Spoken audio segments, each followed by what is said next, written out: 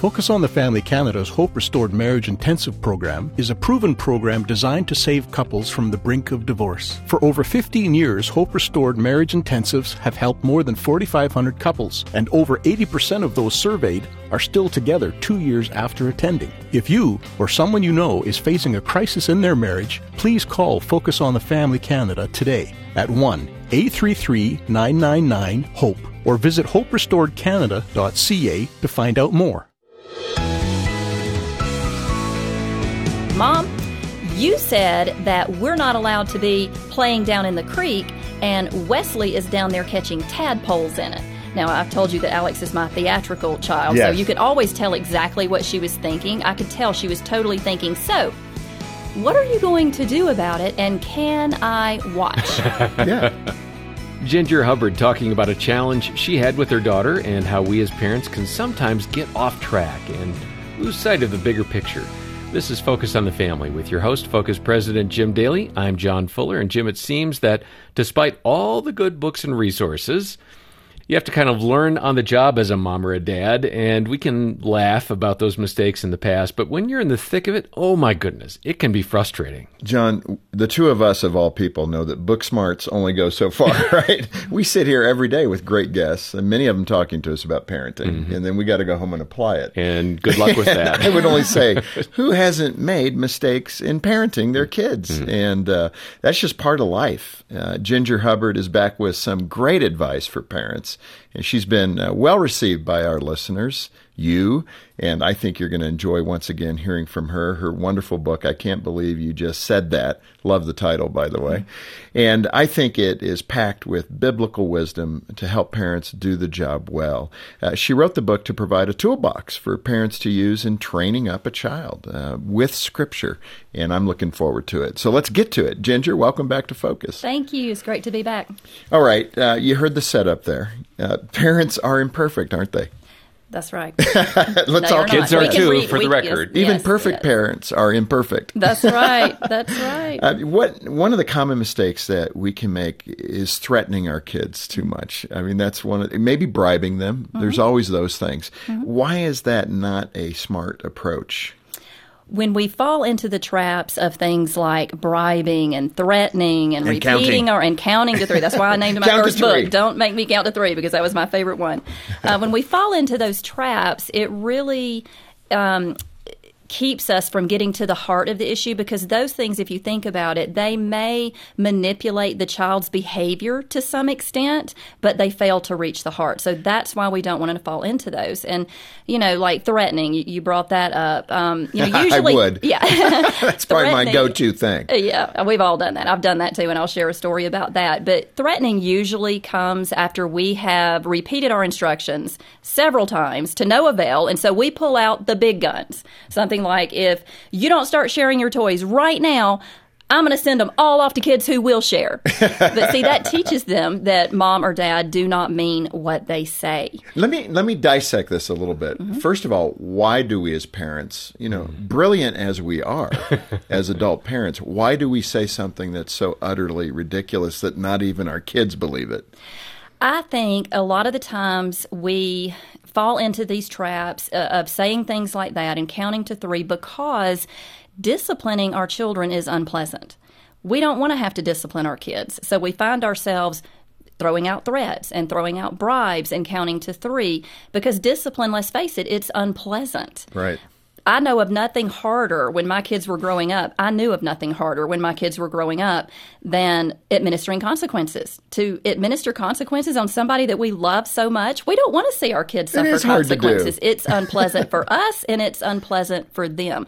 So we try to avoid that. But Hebrews says there is no discipline that seems pleasant at the time, but painful. Later on, however, it produces a harvest of righteousness and peace for those who have been trained by it. And that's so good. You alluded to this, but it's almost like the short-term gain of the win blinds us to the long-term importance of developing the character. So we get them to clean the room, or we get them to eat their green beans, but we fail to understand that we may have missed it by all the threats. Now, one of my biggest threats, I can remember being at Disneyland. Yes, we did. The kids were probably like 8 and 6, and we had a little problem, a little meltdown. Of course, my big threat was, you will never come here again. Right. Not a smart one either, because Right, we right. at that time, enjoyed going to Disneyland more often than we should probably. Right. Now you had one with your grandparents became the threat. Yes. My kids spent the night. It was so wonderful. They had wonderful grandparents. My parents are just amazing. And so once a week, they would have my kids spend the night with them. And it was wonderful. I'm jealous. I know. And That's so they have a great. really close relationship Are with they them. taking reservations for other people? They love kids. They probably would. But yes, I remember one day I had been telling the kids all day that they needed to hurry up and get their rooms cleaned up. And they were just procrastinating and just not doing what I was telling them to do. And so I pulled out the big guns. I threw out a threat. And I said, if you guys don't hurry up and get these rooms cleaned up, you are not spending the night with Nana and Papa tonight. Okay, I knew good and well I wasn't about to forfeit my night with no kids. That was more about you and your husband. In order to follow through with that threat. And so, in Matthew it says, simply let your yes be yes and your no be no, because anything beyond that is going to cause confusion. That means that we have to think before we speak. We need to try not to say yes or no to something or issue that warning or that command unless we're certain that we want to follow through with it. Right. And then so it's not a threat. Before you speak, make sure you're going to follow That's through. right. That's always a good rule. That's right. So if you're going to tell your kids, if you don't start sharing your toys right now, I'm going to pack them up and ship them off to Timbuktu, you better follow through with it. So did they go to the grandparents' house or not? They did. Okay. I didn't follow through on my threat. Man, outing her. You just caught me. See, and I read all the parenting books and even wrote a couple of them, but I still fell into some of we all these do. traps. That's all good do. to hear, actually, Ginger. Hey, you mentioned the 3-step plan for taming the tongue. Some may know about that, but describe what that is.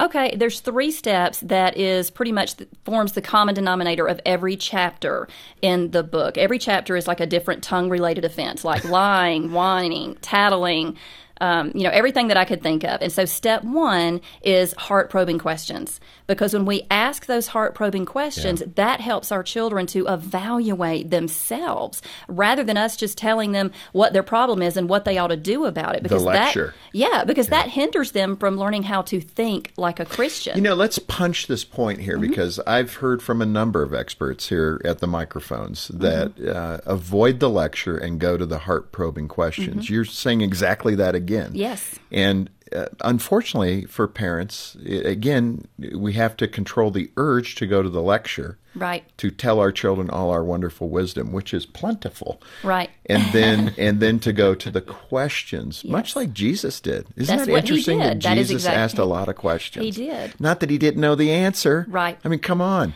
Yes. He was doing that to benefit the listener. That's right. And Think Jesus, it through. Yes, and Jesus was a skilled heart prober. He knew how to ask those questions in such a way that it would cause the people to take the focus off of the circumstances and the situations around them and onto the sin in their own heart. So that's what we want to do. And also, when we ask those heart-probing questions and our children have to evaluate what's going on inside them, that helps them to not only recognize what's there, but also take ownership for the sin that's in their heart. And that's going to help them ultimately recognize their need for Christ. So the heart-probing questions, that's so much better than just pointing our finger and giving this lecture, because that helps them to think like a Christian. When we just always tell them the answer and what they ought to do about it, we're hindering them from learning how to think like a Christian, and they can become handicapped in the area of discerning matters of their own heart. Yeah. Age appropriateness has to play into this, obviously. I would think some parents, they linger a little too long with those question types, like what you would ask an 8-year-old wouldn't be a 16-year-old, but I can hear a few moms, maybe some dads, who are still maybe treating that 16-year-old like an 8-year-old. Right. So speak to the differentiation of age-appropriate questions and how you do that. Okay. All right. Well, let's say that a child disobeys, a young child, because that's pretty much the first thing they're going to do wrong, is you don't have to teach them how to disobey. No. That comes naturally. They come pre-wired for that. That's right. So they're going to be young when they start that. So just 2 or 3 very simple age-appropriate questions might be, honey, did you obey or did you disobey? Again, that helps them to take ownership. And Right, they have to think about it. Yeah, and even if they don't answer it, even if you have to answer for them, they're still contemplating that question, and they're still answering it in their hearts and in their minds. And then maybe, how did you disobey? So that they actually have to verbalize, or if they don't answer, again, don't get into a power struggle, answer for them. Well, I told you to go clean up your toys and you didn't, and so that's disobeying. So that's just a couple of heart-probing questions for young children. All right, so let's go a little bit older and say disrespecting. When they start getting into the preteen, teen years, that's pretty common. Whatever. Yes. That one? Yes, yes. You have friends with kids that age, right? Yeah, I've experienced that a couple times. Yeah. So, say that a child speaks disrespectfully. The typical parent is going to say something like, that was disrespectful. No TV for you tonight. Now go to your room. And see, they think they've done well because they have identified exactly what it is the child was doing wrong. He was being disrespectful, and they gave him a consequence for it. But we need to not only do that, we need to teach them not just what is wrong, but what is right. So you would want to have the child not just suffer the consequence, but to come back and practice communicating the right way by using the appropriate words and the appropriate tone of voice. And for many kids, particularly mine, as they grow into their teen years, the appropriate facial expression. Appropriate, yeah. We're getting down to the nonverbals. Yes. That's right. No, that's good. So, and that kind of moves into the two-step plan in that it's never enough to tell our children what not to do. We always need to take it a step further and teach them what to do, how to replace what is wrong with what is right. And that step one is the heart-probing. Steps 2 and 3 come from that verse in Ephesians that says that we are to put off our old selves, which is being corrupted by deceitful desires, and to be made new in the attitude of our mind, and to put on our new self. See, when we correct children for wrong behavior but don't follow through and training them in right behavior, we will exasperate them because we're not teaching them what to put on. We're just teaching them what to put off. And I think about that verse in Corinthians 10:13, I think, 1 Corinthians 10:13, that says that when we're tempted, God is faithful. He will not let us be tempted beyond what we can bear. But when we are tempted, He will also provide a way out. So again, when we only correct our children for wrong behavior, but don't train them in the right behavior, don't follow through with that most important step, we're going to exasperate them because we're not providing them with that means of escape. We're not giving them that way out. And according to the Scripture, that sort of neglect can provoke children to anger. That is really good. I mean, that is really good. Let's get practical. I mean, lying is probably one of the most common things children will do, and nobody wants to be caught, right? Right. Whether it's hand in the cookie jar, and you can speak to that age-appropriate lying modality, but do that. What's the typical lies that parents should be concerned about? Maybe all of them, but give us a degree of the lie and then how to respond to that. Okay. Well, and I remember, I think I've touched on this last time when we were on the show together, but I don't think I went into a lot of detail about a lie that I caught my daughter in. She was probably, I don't know, maybe 4 years old. And one thing about my daughter, Alex, is she loved to play dress up and pretend. And I encouraged her to do that. And she's now an actress, so all that drama paid off and dressing up and pretend. And she loved to involve our little Yorkie, our little Yorkshire Terrier, in a lot of her shenanigans. And I allowed her to do that because he was very, he would pretty much go with anything. But one thing that Alex knew that she was not allowed to do, very clear in knowing she's not allowed to do this, she was not allowed to get into my makeup bag and play with my makeup. And so when Mickey, our little Yorkie, comes prancing into the kitchen with lipstick on, it wasn't hard to determine who was behind it. And so, but Alex, she lied about it. When I asked her, how is it that Mickey came to have rosewood lips, she just all of a sudden says very confidently, Doug did it. Doug. So let me tell you about Doug. Doug is a 3-inch tall caped action figure that came in a kid's meal. And so Doug did it all by himself. And so I said, Alex, I did something that is another thing that we shouldn't do with small children, which is try to reason with them. And I said, Alex, Doug did not do it. Doug is not capable of going and getting my makeup out and putting it on Mickey. So I'm trying to give her the benefit of the doubt because I don't want to think that she's lying. So I'm like, were you just pretending? Did you and Doug go and maybe you helped Doug get the lipstick out of the bag and put it on Mickey? Nope. Doug did it all by himself. And so after I try she was standing her ground. Yeah. And so and then what they do, then they dig their heels in deeper, and they keep having to tell more and more lies to cover the original lie. So after I try to reason and explain that Doug could not have done it by himself, she says, oh, yes, he can, because I put batteries in him. I mean, that's some serious thinking, She's right? Thinking it She's through. really trying to cover her tail here. So anyway, but that was... So what was the end she was result? Did she caught finally fess up? She did. She was caught red-handed. And, and I just talked to her about how, who is the father of lies and who is the father of truth? And when you lie, you're following and pleasing the father of lies. And, sweetie, you want to follow and please God, the Father of truth. And then I also talked to her about the relational consequences of lying. The foundation of the family relationship is built on trust. And when that trust is violated, the foundation of that relationship crumbles. And so I said, that's why in the Bible, God really wants us to always speak truth, because not only does it honor Him, but that also keeps our relationships right when we trust each other. This Focus on the Family broadcast will continue in just a moment. Make your strong marriage even stronger with Focus on the Family Canada's new marriage enrichment conferences and retreats. Based on the proven, biblically based principles that come directly out of the Hope Restored Marriage Intensive Counseling Program, these principles provide couples with practical tools to create a more vibrant, intimate, and loving marriage. For registration details, call 1-833-2ENRICH or visit enrichyourmarriage.ca. That's 1-833-2ENRICH or visit enrichyourmarriage.ca. Depression can leave a person feeling lonely, exhausted, and even ashamed. We need tools and support to distinguish normal sadness from the debilitating burden that depression can be. That's why Focus on the Family Canada created a free PDF booklet filled with professional advice, biblical insights, and resource suggestions that address depression. Download your free PDF booklet at focusonthefamily.ca/depressionpdf. At Focus on the Family Canada, we're always seeking to meet the changing and growing needs of your family. That's why we've developed our free Focus on the Family magazine. It's spiritually grounded and relevant to your needs. Get your free subscription at focusonthefamily.ca. Find parenting tips, practical marriage guidance, useful advice on media, and encouraging ways to help your family grow in Christ.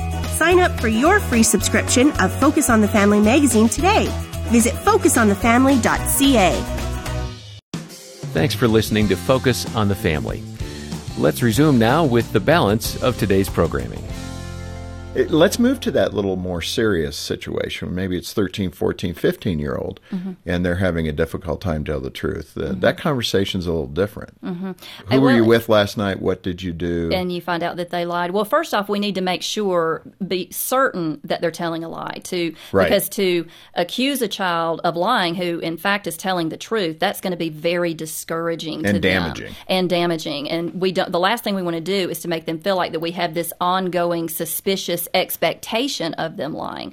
And, if we do, in fact, know that they're lying, another thing that we don't want to do is to call them a liar. We don't want to label them a liar. Right. We want to talk about who they are in Christ. And so, you would say something like, even to that older child, you told a lie, but you are not a liar. That is not who you are. You are a forgiven child of God. And because of His grace, just like me, you can walk in truth. And we're all going to blow it, but we need to be willing to confess when we blow it and face the consequences. Yeah.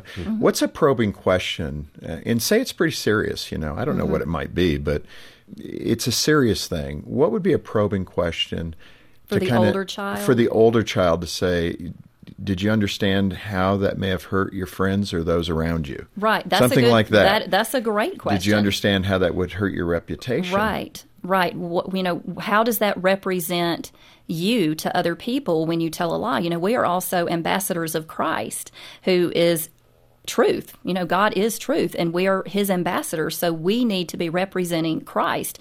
And so when we tell a lie, you might ask that child who tells a lie, do you think that was a good reflection of who you are in Christ to that person? Yeah. And also, how do you think it made the other person feel if the lie did involve and hurt another person? Always try to put that child in someone else's shoes if you knew that That's the good. lie could have hurt them. Develop empathy and Yes, those kinds of things. yes. I think the other challenge a parent has there is how to be light-handed with it. You can ask 2 or 3 good questions, but then you Yes. need to walk away Right. and let the child think, not Right. just keep pummeling. And now let's go to the lecture. Yeah. Now that I've asked you Yes. 3 great questions, Yes. let me give you my 5-minute lecture. You've got to be able to pull back, right? Right. And give them space. That's right. And sometimes they need, no matter what they've done wrong, whether it's lying or defying or whatever, sometimes they need some time to ponder it. So ask them those questions and then maybe have them go to their room and take a little time to ponder what they did, what they should have done instead. And even with lying, you want to have them come back and talk about what they should have done instead. Yeah. And, also we need to be willing to share our struggles. All of us have lied at one time or another. We all are going to struggle with that.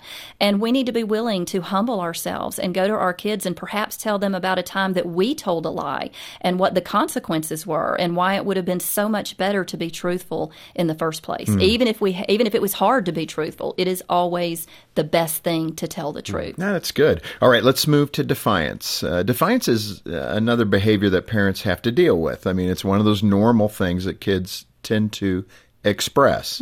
You warn against making excuses for kids who defy mom or dad, so tell me why. We don't want to make excuses for their behaviors because then we're not taking the time to train them in what is right. I was in, I have a really good story about that. I was in Chick-fil-A years ago, and it's typical Chick-fil-A where there's 10 registers, a bazillion people in line, Right. and I'm in the back of one of these lines, and standing beside me is this mom with her 2 small kids. And for probably the first 5 minutes, they were behaving very well. I mean, I was looking at them thinking, You were wow. impressed. Yes, it's like, wow. And I don't know what happened because I didn't see what happened before this, but what I did see is all of a sudden one sibling rears back and slaps the other sibling upside the head. And this frazzled mom looks at her child as if he had turned into a green 3-headed alien as she says, "Why do you act like that?"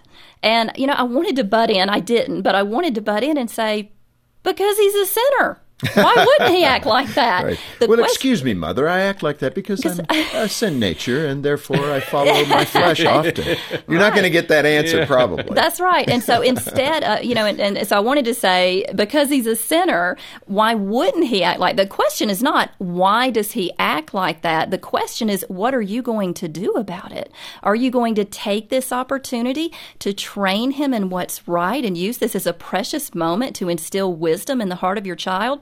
Or are you going to allow that sin to take root in his heart and grow? And then I've done this too. I've made excuses for my kids, and tragically, that's what this mom chose to do. Sure. She was embarrassed. We've all been embarrassed by things that our kids do. So I could relate to her being embarrassed. But she looks around, instead of addressing it with her child, she looks at all of us standing in line, and she feels the need to make excuses. And she says that her son is just so tired. Right. He hasn't had a nap and he's really hungry. And so, at this point I wanted to say, well, I'm tired and hungry too, but I'm not going to slap you upside the head. Now, we do need to realize though that these sort of conditions can play a part in behavior with small kids, but sin is sin and wrong is wrong. Even if you are tired and hungry, it is sinful to slap somebody upside the head. There's nothing in the scriptures that validates the neglect of training because the child is tired or hungry. Yeah.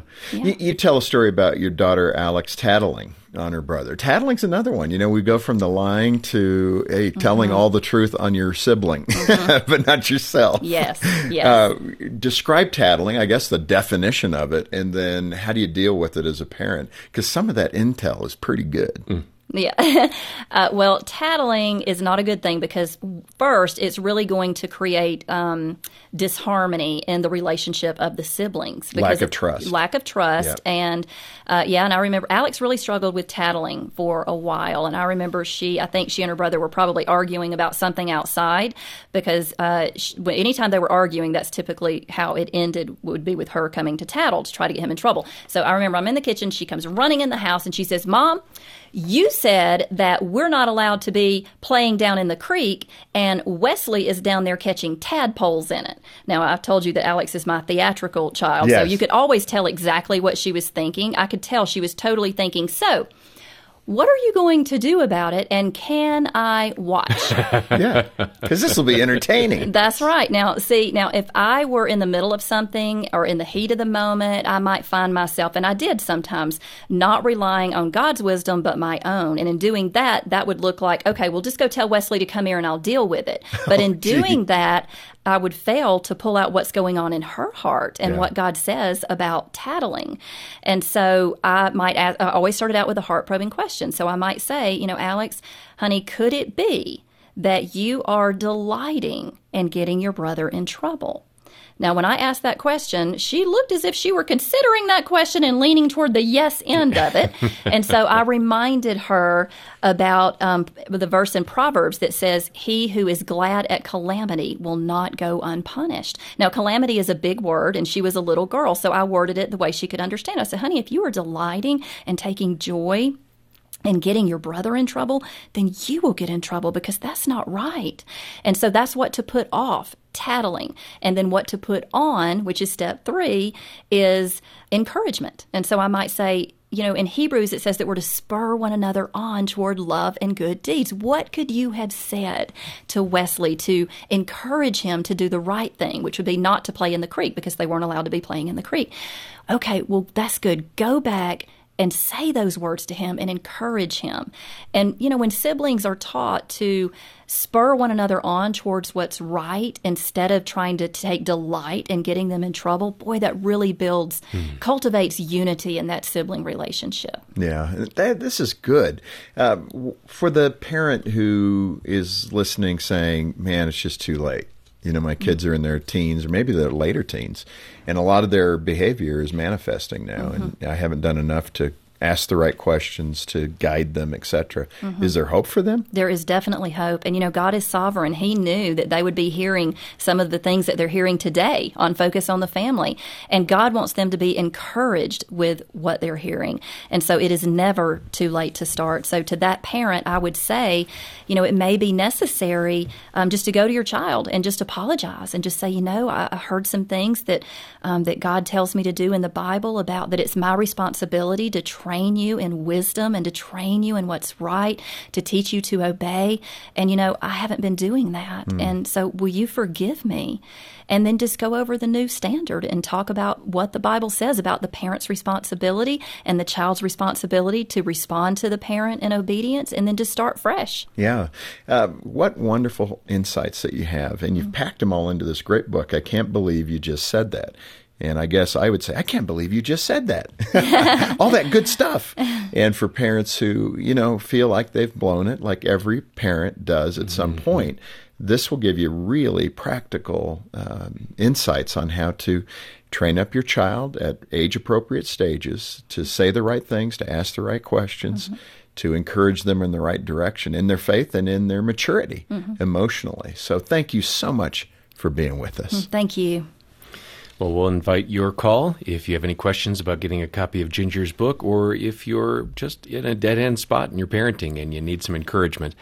We have a lot of resources. We have some great folks on the phone and even a counseling team if you need something a little more in-depth. Call today. Our number is 800, the letter A and the word family, or online you can find the help you need at focusonthefamily.ca. Well, on behalf of Jim Daly and the entire team, thanks for joining us today for Focus on the Family. I'm John Fuller, inviting you back as we once again help you and your family thrive in Christ.